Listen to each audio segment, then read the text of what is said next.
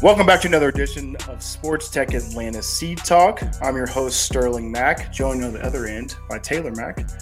Today we'll jump into a couple stories I think you'll find interesting as far as fantasy and kind of a player stock market, as well as we'll talk through the breaking news, really updated news, I should say, instead of breaking news, on the African Basketball League. Obviously, it's gotten a ton of attention because of J. Cole here over recent weeks. But we'll start off with, I think, some cool news. I saw an article talking about tech investment into diversity coming out of what was the summer of 2020. Obviously, following George Floyd's death, there were a lot of companies that said, we are going to do this, we're going to do that, we're going to do this better, yada, yada. Then an article came out saying, in reality, a lot of these companies either haven't changed or actually some of their numbers of diversified, workers have actually decreased, which is super interesting. So I wanted to highlight the other side of that, a company that has really made good on their promise, which is Google. So Google, back in the summer, really kind of towards the fall of last year, so they're going to commit $100 million in 2021 to Black-led organizations. So far, up to this point this year, they've committed $60 million of that capital, and also providing access to a suite of support for those organizations and for their portfolio companies. And really in the hopes, right, that Google's commitments will prompt more investments from the industry and create a larger pool of capital to put dollars in the hands of Black founders. So I wanted to highlight that. I know, sometimes I think tech companies get this, they get bad-mouthed a little bit, and maybe rightfully so, from some of the non-diversity that we see when you walk into the building, when you're interacting at a customer level. But really good on Google of making good on their promise here. So I'm going to highlight so far the organizations that Google's committed $60 million to date.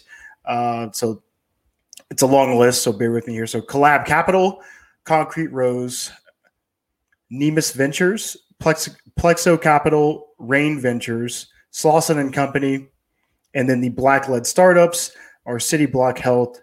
I think that's it, actually. Yeah, I read that almost entirely wrong. So really cool there. Again, shout out to Google for, again, making good on their promise. There's another $40 million in investments that will go to Black-led startups and investment firms by the end of the year. Again, making good on their $100 million promise from 2020.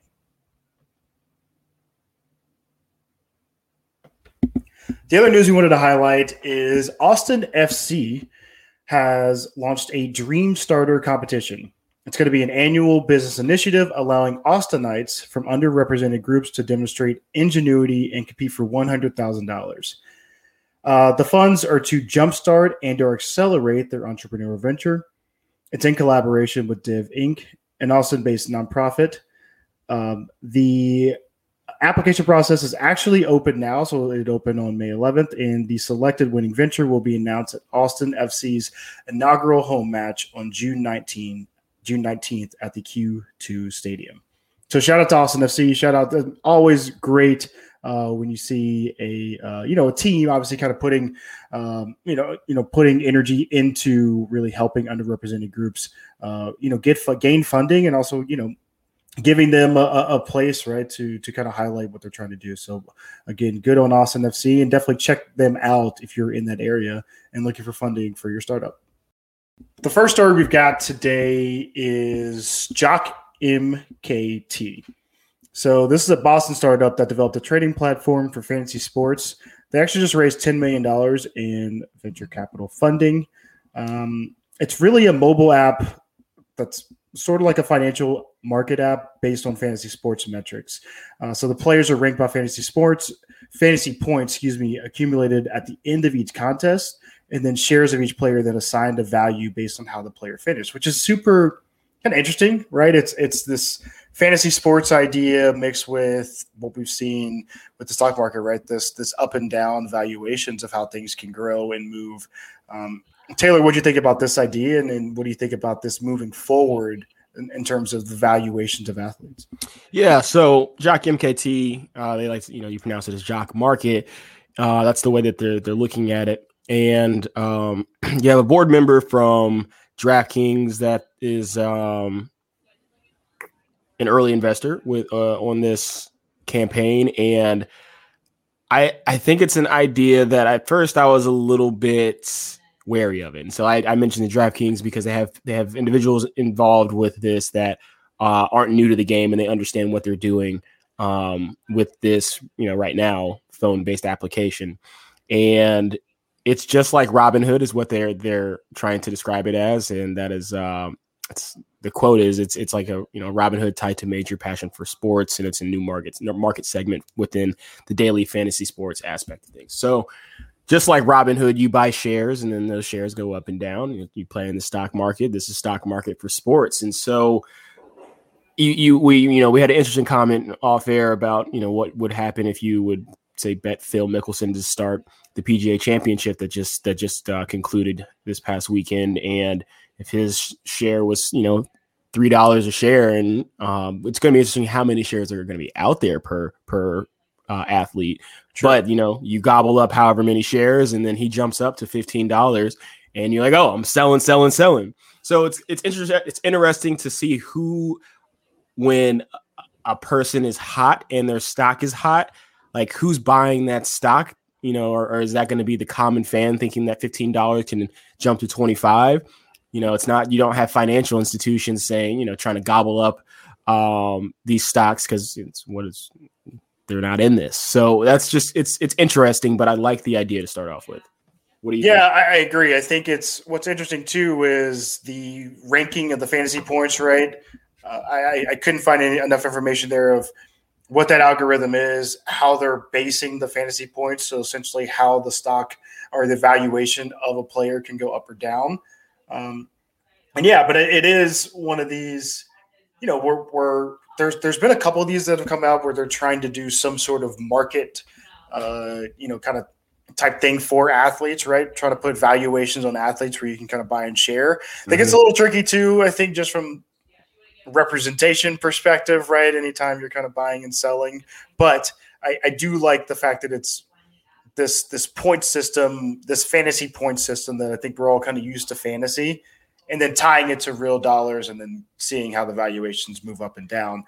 To your point, if you had bet Phil Mickelson or if you bought shares of Phil Mickelson going into the weekend, you would have had a very good weekend, or if you just bet on Phil in general to win. So this is, I think it's pretty cool, obviously, being able to use some of the online platforms like DraftKings or FanDuel as well to be able to enhance the evaluation or kind of look at how they're propping up or looking at some of their daily wagers as well. I think is a cool aspect of the platform, but we'll see how many people start to get into this. Obviously, the funding I'm sure is going to help from a marketing perspective, but also to enhance what their platform is. And I wonder from an athlete standpoint, because this technically isn't gambling, this could be considered stocks in a certain way. So can an athlete, depending on the bylaws of a given league, gobble up their shares and I'm hot? Like you're Pete Rosing yourself, but instead of going to a casino or a bookie, you're just doing it through this now athletic stock exchange, and you're purchasing your own shares essentially. So, or what's the cut going to be for that for players as well? What would the split be? There's a lot of questions on the surface. This looks really good. I think there's like I said, there's DraftKings involved with this. A member from DraftKings, you have an MIT grad. There's some smart individuals that are a part of this, and obviously they're looking towards the future when you have legal ramifications and everything. So they know what they're getting into. I'm interested to see where they go, and like you said, with the analytics that they have, what metrics are they going to be using? Are there going to be futures? Am I going to be able to have pre-market? Like what's it going to look like? Is it going to just be strictly 9 to 4, 9 to 5? How are they going to structure all of this? And so when a rookie comes on, is there going to be an IPO drop initially? So like LaMelo Ball, once he entered into the league, is there going to be is there an IPO offering for him? And then that could just drop, or, is it going to hold or drop? Like there's a lot of questions if you've been playing the stocks, because everybody's been doing the Robinhood, and, we shouldn't even mention that name, but everybody's been doing, the passive trading as COVID has hit. So this is interesting. I'm really, as you can see, it's piqued my interest. Yeah. No, to your point, I think they're the questions there around could an athlete buy shares of another athlete or their own is incredibly interesting. I think for the most part, right, athletes are still banned through their collective bargaining to not engage in fantasy sports and obviously gambling. So to your point, this shouldn't be considered gambling. I wonder though, because they're using platforms like DraftKings or FanDuel, how that all is being viewed and what that, how that will look within their collective bargaining. Yeah, just to give a little bit more stats, I know we were talking a little bit freely. They already have 25,000 accounts that have signed up, and they are currently dealing with the PGA Tour, so you can bet on golfers, and I believe there are two other sports that I saw as well that are NHL and MLB are starting up. They started up here in early 2021, and then they also have NFL and NBA as well on there. So they are slowly but surely acquiring all of the major sports, and then it'd be cool to see like F1 or, if they go to the other extreme type sports that are driving, all those type of stuff. So right. Yeah, this is interesting. Yeah, definitely. Again, that is Jock Market or Jock MKT. I mean, but just to kind of follow up though, because I can't stop it. My mind, it really has my mind going. Like, imagine this would definitely help if they can get it done the right way. This would definitely help the smaller sports on the scale of NBA, MLB. So say for Simone Biles, imagine being able to buy in there, and you've held that her stock say since 2014. If you're able to go back, if you're looking now in the future, do that timetable out. You know what I mean? So it can, and then you're putting eyeballs say for the WNBA, Diamond DeShields, she's not a rookie, but a younger player that you can invest in. Now you're going to put eyeballs on these games because they just want to see all right, I'm trying to keep track. So yeah, I'm really interested. See how this goes. Yeah, agreed. The second story we've got today is NeuroFlex. Comes to you from Cicade Analytics. So NeuroFlex is a virtual reality technology that's going to be used during matches as part of a head injury assessment process under a new partnership between Rugby Australia, Rugby New Zealand, and World Rugby. So NeuroFlex records horizontal and vertical movement of the eyes and head movements, and within seconds analyzes that data and generates a report which helps medical personnel to diagnose and manage concussions. It will also be used as part of the return to play process to monitor players' return from head injuries. Really cool technology. Obviously, we need more of this. This is in rugby. Obviously, over here within football, we also need something like this. So really cool to see how this partnership will do, but also their technology moving forward from the virtual reality perspective. Taylor, what do you think about this one? I mean, it just continues to show rugby, although not as popular. I mean, it's very popular in Australia, but it's not on the level of NFL for that check or anything. But they continue to show that they are ahead of the game still when it comes to safety. And, obviously it started off with the form and practicing and making sure you keep your head out of it. But it had its safety in comparison to the NFL is what I was saying. But I really like this, and let's see how it can be adapted. Obviously, it's going to be a comparison to a baseline of other concussions that they've seen. So that's where the metrics come, so they can know he's clearly, from the way his eyes move and in the movement, clearly have a concussion right now. It's backed up by thousands and thousands worth of pieces of data, and in seconds they'll know what somebody has. But also on the flip side of things, you're going to have a lot more people out because the basic tell sign they say is if you've had your bell rung, if you've ever seen stars or anything like that, you feel fine, but that is a sign of a concussion. So with the way that safety measurements now or safety regulations now are for a lot of sports, if a referee sees that, you don't look all right, but you feel all right, they'll send you off and then you have to get checked. So this will be interesting. And then if you have on your stock portfolio under Jock Market, you better be looking for somebody new real quick. Who's that backup that I can buy shares of? I'm sorry to go back. I love the product. I'm still thinking it out. But no, this is a good benchmark, and I hope the NFL can adopt it, and then other leagues as well, because the NBA isn't immune from head injury. We've seen some freak stuff happen, so I like where this is heading. Yeah. Yeah, again, good. It's great to use, obviously the new technologies that's available, being a virtual reality platform here. And to your point there, right, to be able to compare the accuracy of concussion identification just based off of eye and head movement is pretty incredible, right? To your point, before if you've ever seen guys going to the tent, I'm going to use the NFL right now, guys going into the tent and they're checking your eye movements, but it's again, a doctor's eyes, kind of evaluating, right? Or just, being able to kind of look and see how your head like moves as they're like making you follow a pin or something like that. So it'll be great to see, to your point, kind of what this brings about.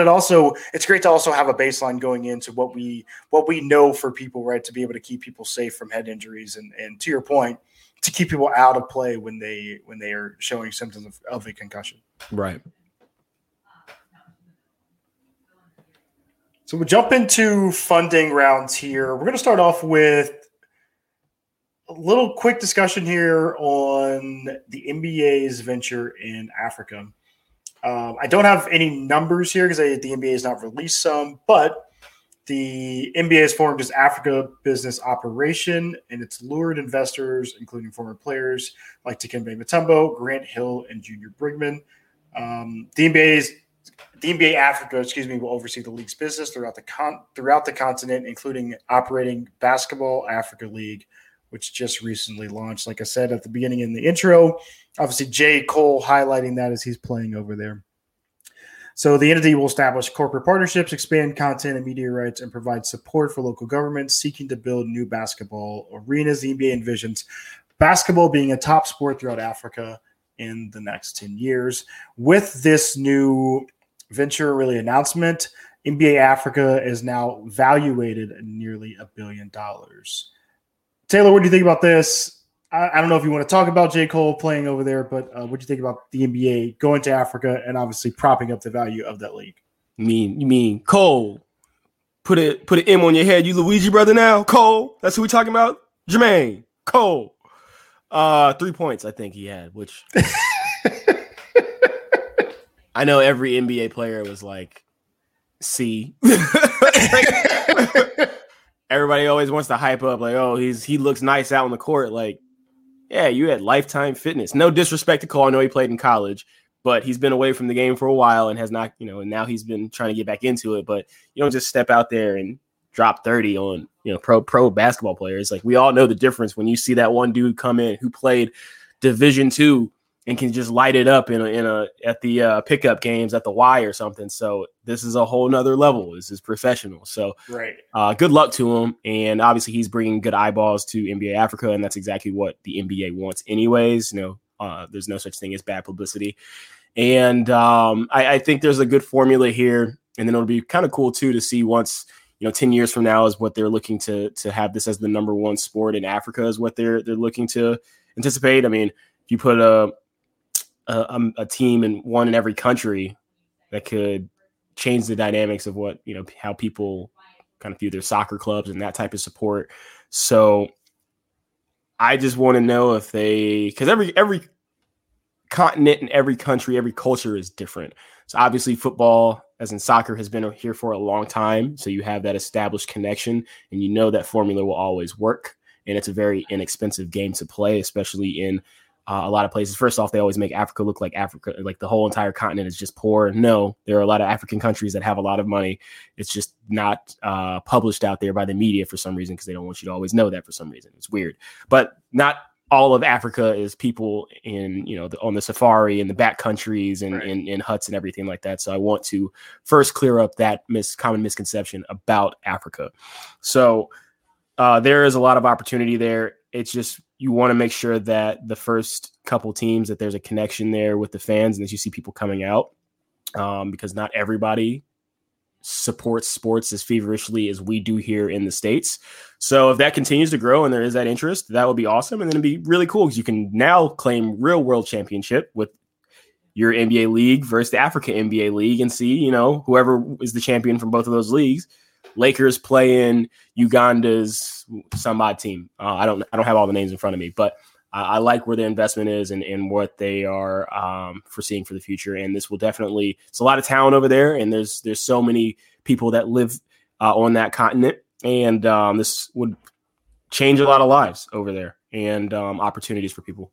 Yeah, agreed. I think the opportunity part is huge in this, right? With the NBA's now footprint in Africa, that's more jobs, that's more eyeballs on basketball, to your point, trying to grow a game that's been, a little slow to kind of boom over there. Obviously, soccer is the main sport that's played. And then, you got like rugby and some other sports. So it's like, it's definitely interesting. It's also interesting to see what the NBA did in China, right? So not getting into the politics of what happened with Daryl Morey and the tweet and everything like that. But up until that point, I mean, that's a $5 billion business that the NBA had grown launching the NBA in China.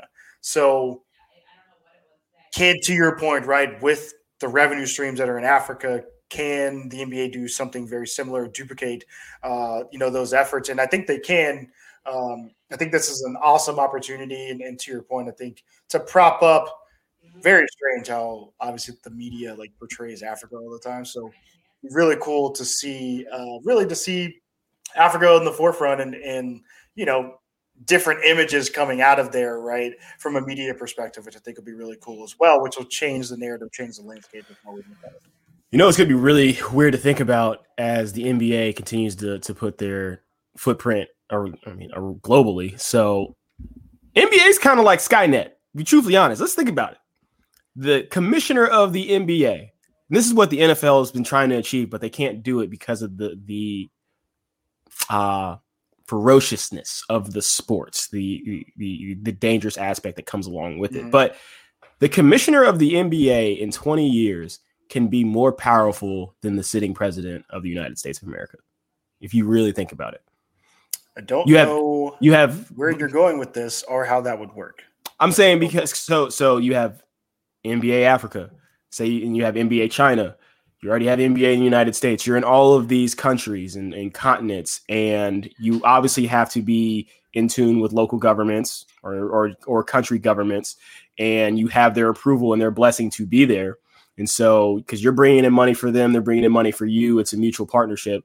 And if they continue to establish themselves, I don't think Australia has enough opportunity to make an NBA Australia, but you could do an NBA. No, it's way too much travel for flying, but yes, imagine if you flip the FIBA and you make that an NBA partnership because they can see the fruits of the labor or how much more beneficial it would be to be a part under the shield in Europe. So you can be in all these places, and I know that's what if you can put your flag down, because that's what Americans love to do anyways. We did it on the moon, and now if you want to do it everywhere else, the commissioner honestly could potentially be more powerful than the sitting president. Obviously, you're not going to be able to launch a nuke or anything like that, but people might come to you and be like, hey, we're going to need you guys to do this campaign because we're having some bilateral struggles with like Russia or something. I don't know. No, it's going to be, that's a ridiculous comment that more power than the president, but I do agree with, I think what your sentiment is that the NBA's reach it's always been global, but now this is a different footprint, right? And now, they're able strategically, right, to do some different things than they've ever done before from a global perspective, which I think is really cool. So, we'll see how this works. It's interesting as you kind of say that. One of the quotes coming out of the press conference, I believe was yesterday, maybe Saturday, before the NBA games, was he actually said this. Adam Silver said, there are some structural similarities in that we've taken a geographical area and carved it into a distinct entity and added strategic partners because we recognize that was the best opportunity for growth. Silver said when asked about NBA Africa's comparison to its China business. And I think that's interesting. And obviously he's trying to like mince words there because of the political aspects of it. But the strategic part of this, the strategic partnership part of side of this, also the investments and the money aspects of this. Now that you're pulling from now African businesses and African, there's I believe a Toronto company. Let me get the correct here. Yeah, an investment holding firm that trades on the Toronto Stock Exchange, right? That's now involved in this. So now you're really pulling globally financials, which I think is huge. And again, to your point, understanding those relationships is going to prop up the NBA in a way that the NFL and really Major League Baseball can't do at this point. Right. And I wonder, just from like a payment standpoint, how are they going to structure if they continue to just keep, getting larger and larger, like right. That's a lot of employees under one shield. You're international. I know there's company, Amazon, there's a lot of global companies. It's just really interesting where their future is going. But I will say Adam Silver has not misstepped except for doing the condensed schedule this year, which led to more injuries, but he has been on the ball. Yeah, I mean, he's by far the best commissioner. I would also say him not suspending LeBron this past weekend as a misstep. LeBron absolutely violated the COVID protocols. Obviously, we're in a different place with COVID. It looks like LeBron has not been vaccinated, and that's a whole nother conversation and topic. But he made everybody else bring that card, because apparently Shannon Sharp was at the event as well, and he said that you had to show your vaccine card. But if LeBron's not vaccinated, then what's the point? But also, you're not allowed to go to a party. He's LeBron. He was at a tequila party with Michael B. Jordan, Shannon Sharp, and Drake. He's LeBron James. I'm not. Listen, I know he's LeBron James. I know who he is. The dramatics of LeBron. The best is there's multiple people that have called this out, but we'll get back to the funding really quickly. LeBron getting undercut, which was not a dirty play by Chris Paul. It wasn't. Chris Paul's done some dirty plays in his life, but they literally LeBron falls. Yeah. Which on one side, I don't think he was hurt, but I'm sure that didn't feel good, right? Like he fell awkwardly, but he fell awkwardly because he was trying to sell Chris Paul coming underneath him, and then he topples.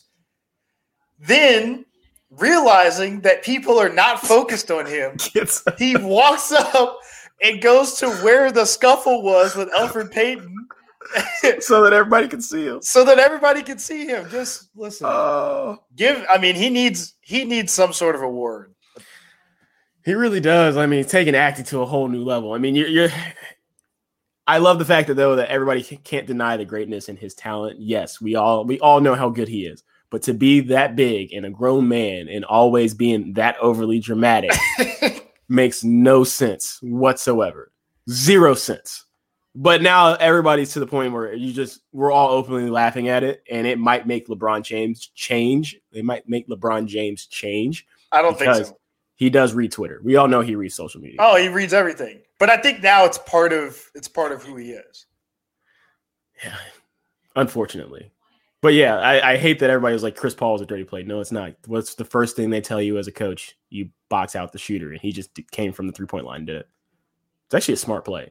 It was actually a smart play because the guy in the lane didn't come over for LeBron. Right. And then so Chris Paul came and hip checked him. Yeah. It was Chris Paul. CP3 is just good. But yeah, funding rounds. Yeah, we'll finish it up here. Last two. Collectibles trading app Rally announced that they closed a $30 million Series B funding round with the plan to expand its product offerings of alternative assets and build out their infrastructure.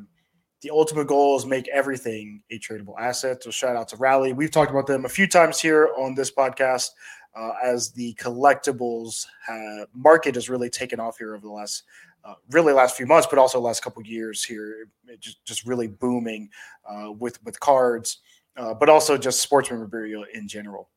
The last one here, Delta Trainer, a one-on-one remote personal training company, raised $3.3 million in a round of seed funding to boost development of its platform and wearable technology. The Pittsburgh-based company was founded in 2018 to provide fitness training based on tracking of users' movements via Apple Watch motion analysis. So shout out to Delta Trainer there.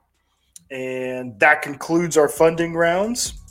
We appreciate you listening. Definitely check us out, Sports Tech Atlanta Media or just Sports Tech Atlanta to find news and updates, as well as myself at SteeMac or Taylor at TaylorMac29, IG and Twitter there. So we appreciate it. Continue to listen, rate, subscribe, and we'll see you in the next edition of Sports Tech Atlanta Sea Talk.